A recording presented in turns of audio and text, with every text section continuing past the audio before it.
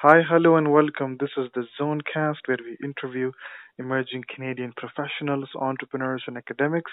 And today we have with us on the show Elisa Birnbaum. She is the founder and editor in chief of Sea Change magazine. Hi, Elisa. How are you? Welcome to the show. Hi, I'm good. Thank you for having me on. I appreciate it. Yeah, thank you so much for taking the time. I want to learn about your background. So, can you tell us about your professional and personal background? Sure. I'm one of those journalists who come to journalism not the direct route. I did not study journalism. I studied political science and law. I'm a lawyer by training, but have always enjoyed writing, and used to be just a side project that I loved doing. I eventually just started taking it more seriously after I graduated from law school and decided to give it a shot. So I just started, pursuing journalism, writing all kinds of stories and publishing them, always as a freelancer though. And I published in all kinds of newspapers and magazines. And then I started doing some communications work and just doing writing. Writing was a thing that I started doing more and more of. And you grew up in Montreal and lived in Toronto the past number of years, quite a few years already. And just started, pursuing my career that way, and one step led to another. Writing has always been what I've done. So that's pretty much where I'm at right now, continuing to do writing in all kinds of ways, journalism as the main focus, though. Okay. So you've done quite a lot of journalism as a freelancer. So Yes. can you tell us about the different media publications you have worked with? Yes. So I've worked with, I wrote regularly for the National Post, and I've written for, I was writing a column there. I started writing a lot about this area of social entrepreneurship, which is an area that I have developed over the years. I started off doing a lot of work in the nonprofit sector and writing for organizations like Charity Village and others like that. And while I was still writing for the Globe and Mail, I was writing for the Star, Profit Magazine, Zoomer Magazine, all kinds. But then as I started developing a strong niche in an area called social impact, social entrepreneurship, I started to see the wonderful things that can happen when business ventures, entrepreneurs are brought in to solve and to help solve social challenges, and they create businesses with the sole mission of solving social challenges, and that became a huge focus of mine in my work, and I started a magazine which you mentioned before called Sea Change magazine about 8 years ago. With that focus, I just saw that there was less and less mainstream newspapers and magazines that I was pitching to as a journalist who were interested in that type of work. So in a type of, writing about social enterprise, they didn't really know much about it back then, in Canada especially. So we started with a business partner of mine, we started a magazine called Sea Change, and just started focusing on this area of social enterprise and businesses that are started with a social mission at its core, strictly focused on that. And that's been 8 years ago, and it's sort of developed since, and that's sort of evolved in different ways. And I also started writing this column for the National Post on social enterprise as well. One thing led to another, and now one of my main focuses in what I do every day is writing about social impact, social enterprise, through the magazine as well as through other, freelance stories here and there in different places. Hmm. Um, so this is one thing that I'm curious about is Yeah. working as a freelancer. Are you doing projects, temporary projects or part-time projects with different media publications? Is it more challenging than having a permanent and stable full-time job, even if it's in the field of journalism, because then you don't have to worry about finding Right. new gigs every now and then. I would definitely say it's a lot harder, but it's a lot harder. But at the same time, for some people, and myself included, working for yourself is the only way, really. I do collaborate a lot with businesses, with organizations. I also run a communications consultancy called L Communications, where I work with a lot of different organizations and businesses to help them tell their stories more effectively. I do that not only in I take on all kinds of clients in the corporate sector, but I've also taken on clients in specifically social impact, social change, nonprofit organizations, government. So I have a range of clients. So you always have someone that you're answering to, but the truth of the matter is that it is the only way that I like to the only way that I like a career is for me to sort of be in control and be self-employed. So whether it's through my magazine or whether it's through my communications company, I like to sort of be the one one dictating what I'm doing every day, who I'm taking on as clients, what types of stories I get to write. So even though it is more challenging, I can't imagine doing it any other way. Even though I do collaborate with a lot of different organizations and businesses, and work with them in that way. But I like to be the boss of my own businesses. And we didn't touch upon this yet, but one thing that also came about from the magazine and the different stories that I write is that I also recently published a book profiling social entrepreneurs around the world who are making a difference in their communities. And it's a project that I've always wanted to do, writing a book. And it would have been a lot more difficult, I think, if I had a different type of lifestyle where I couldn't take some time off every day to write this book and to do it quickly as I was able to do it and as efficiently as I was able to do it. So, yes, more challenging for sure, less of a stable type of lifestyle for sure, but the type of lifestyle that I chose, I think it offers me opportunities that are important to me, that I value. So that's why it's been a decision that I've made. I've definitely been offered various full-time positions that I've turned down as a result of that, because it's just, it's the type of life that I like to lead. So it's working for me, let's put it that way. But yes, if there's a journalist starting off in their field and they want something more stable, I would completely support their decision to find a job in a company or in an organization of some kind. I think it's an easier route. So, was it difficult for you to find a publisher for your book? It wasn't easy. I definitely took a long time in searching for the right one. I wanted a publisher that was understood the space that I was writing in, because I thought that was very important. It's a very niche area, and that would provide the type of support that I needed as a first-time author. And so, there's a lot of discussions, a lot of meetings, a lot of pitching, a lot of back and forth conversations. Mm-hmm. I had an agent for a while, and then I decided to go off on my own because there were smaller publishers that I could reach out to on my own. It was easier that way. And I ended up going with a smaller publisher based in Canada, and it worked out nicely. So what kind of stories do you have in your book? So in my book, I profile around 70 or so, maybe 65 to 70 social entrepreneurs around the world. A lot of them are in the United States, because it's just where the bigger market and demand is for these types of stories, and where there's the movement is much stronger there in a sense. So we did focus a lot there, but we also have great examples from Canada, examples from the UK, Africa, Middle East, all over the place. And we try to, in addition to telling stories of who these people are and what got them started and why they're doing this work that they're doing, I also try to break down each chapter in terms of lessons learned and takeaways, so that other people who have come to me over the years and said, I want to start my own social enterprise. How do I go about doing it? Do you have any advice for me? That the book also offers tips and advice and lessons from people on the ground who have actually been doing this work for years, and people can learn from the book. So it's a bit of a mix of stories and lessons. And yeah. how did you have a promotion strategy for your book?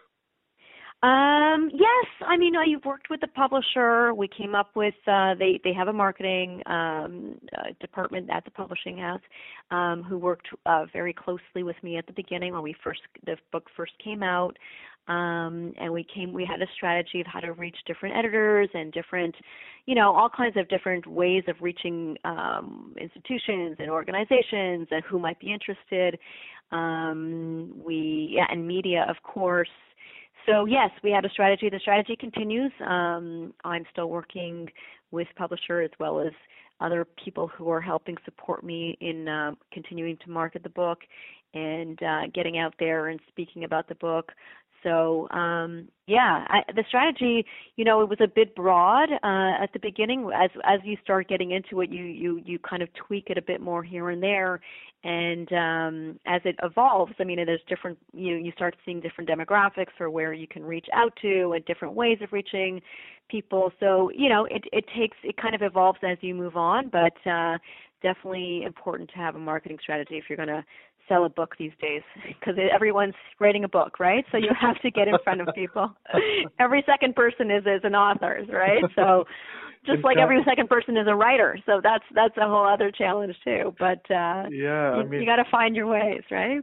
In Canada, there are more than 10,000 new books being launched every year. So to differentiate yourself and get the customer's attention and the publisher's attention, it's not an easy task. Not an easy task, no. It's a constant, you're constantly trying new things. I think it's interesting, though, word of mouth ends up being as strong as anything else, if not stronger, in terms of getting the word out. One person knows this person, they give your book to someone else, they tell someone about it, and next thing you know, I'm getting requests to speak at all kinds of different places that I hadn't even thought of or reached out to. So it's funny how that works, because word of mouth could be your strongest marketing tool. So I've come to realize that. Yeah. No, absolutely. I want to learn more about your magazine, the Sea Change magazine. Yeah. What kind of things do you write about? So it's also within the area. This is all about social entrepreneurs and their work. There is a bit of a broader focus on social change. We feature people working in the field. We have profiles. We have articles that are kind of more practical, how-tos we call them. So we give them tips and practical advice, and people who are working. We ask social entrepreneurs who are out there every day to tell their own stories from their own point of view and the challenges that they face daily and how they've overcome those challenges. We also have book reviews and movie reviews if they're related to social change of some kind. We had a video series with different social entrepreneurs where we sat down and did interviews with them. We also have a podcast, not as often as you. We just do it we just have it like once a month. We have a podcast where we interview a social entrepreneur.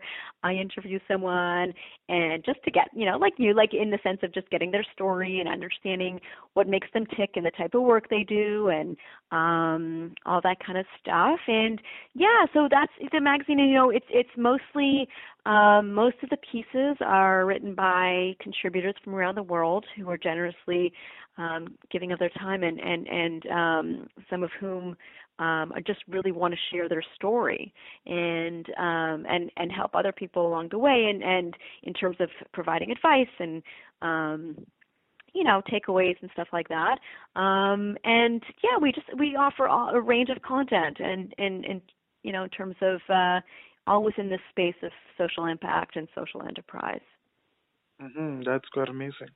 Yeah. And I want to learn more about your business, which is L Communications. What kind of clients do you have, and can you share examples of any work that you have done? I'm trying to think. So we sort of, it's very broad in terms of the type of work we do. If you want to tell your story more effectively and gain greater impact, we take on various writing activities. So, I've written, some of it is I can't mention because it's people who want me to write op-eds for them. Of course, my name doesn't go on those things, but if they want to get in the paper, I produce opinion pieces and other types of pieces like that I'm ghostwriting. I ghostwrite books, ebooks for people and articles, but I also do regular content like blogs and website design. Not design, sorry. I work with a designer to write the actual content. If someone's coming up with a new strategy for their business and they need new, just any kinds of written pieces that mission statements or anything that I help them come up with messaging and all kinds of marketing collateral, those types of things. I can write white papers. I do seriously anything that comes down to it. I work with digital producers and produce digital content for digital pieces. It really does run the gamut.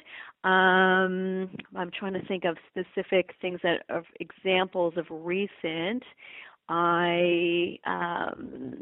me think for a second. I worked with CAA through an agency to help write a lot of their blogs, for example. So all kinds of blogging recently on the issue of cannabis and driving and how the challenges with people who, what we might not know about how cannabis affects the way you drive on the road and your ability to be distracted. And so all the types of timely issues that could affect everyday life, I've been writing about those things and speaking to different researchers and doctors to get a sense of some of the challenges and just helping those organizations tell the story and put out there, what the issues are and how to better understand some of the issues. So that's been a big part of my work lately. I also work with a number of social impact organizations, helping them put together funding proposals, helping them just create better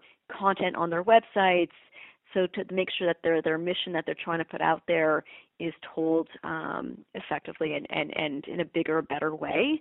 I do storytelling sessions. I sit down with companies and with organizations and with their internal employees. I help them learn how to tell their stories more effectively. We do workshops and interactive activities. So it really runs the gamut in terms of what L Communications is about, but it's basically putting your best foot out there through the written word. Wow, that's quite amazing. I'm curious. You mentioned in your book you have more than 60 stories of social innovations. Can you Yes. share? Can you share one of them? Sure. uh, briefly, and what kind of change this person helped bring about? And if it's a Canadian story, that would be amazing. Yes, I can definitely give you a Canadian story. Well, there's a bunch of Canadian stories. I mean, it's specifically in the book, but there's one. There's a social entrepreneur by the name of Tal Detiar who he's a Canadian based in Toronto. But he's actually he's working in sub-Saharan Africa. So even though he's based in Canada, he's focused there because he really wanted to help create a middle class in sub-Saharan Africa, specifically Ethiopia. He started a shoe factory there, and he hires workers in Ethiopia to help produce shoes, like beautiful shoes. But you can look on this website. It's called Liberté, and there's just really beautiful shoes that all the products, sourced, all the materials are used, are sourced in Africa, and then he hires about 100 plus factory workers to help produce the shoes. And so he's basically helping create a middle class, creating a more sustainable community in Ethiopia by giving them jobs which they didn't have before. And so, it's a big part of what he does. It's been very impactful. It's all about fair trade. Also, he treats employers very well, the employees very well, and is just establishing greater impact in the community there. So, that's a Canadian social entrepreneur who doing tremendous work, albeit not in Canada, in sub-Saharan Africa, but one of the stronger, more renowned social entrepreneurs in Canada right now. Hmm. Well, Elisa, it has been very nice speaking with you and learning Thank you. about your work, your amazing work in the area of social innovation, sharing stories of social entrepreneurs. That's amazing. And thank you so much for taking the time to be on the show. Thank you so much for having me. I really appreciate it. I had You're a great welcome. time. You're welcome. And your website is seechangemagazine.com. That's right. Perfect. Listeners, I hope you enjoyed this episode. And if you want to learn more about Elisa and her magazine, you can visit seechangemagazine.com. And thank you so much for listening to ZoneCast and stay tuned for more episodes.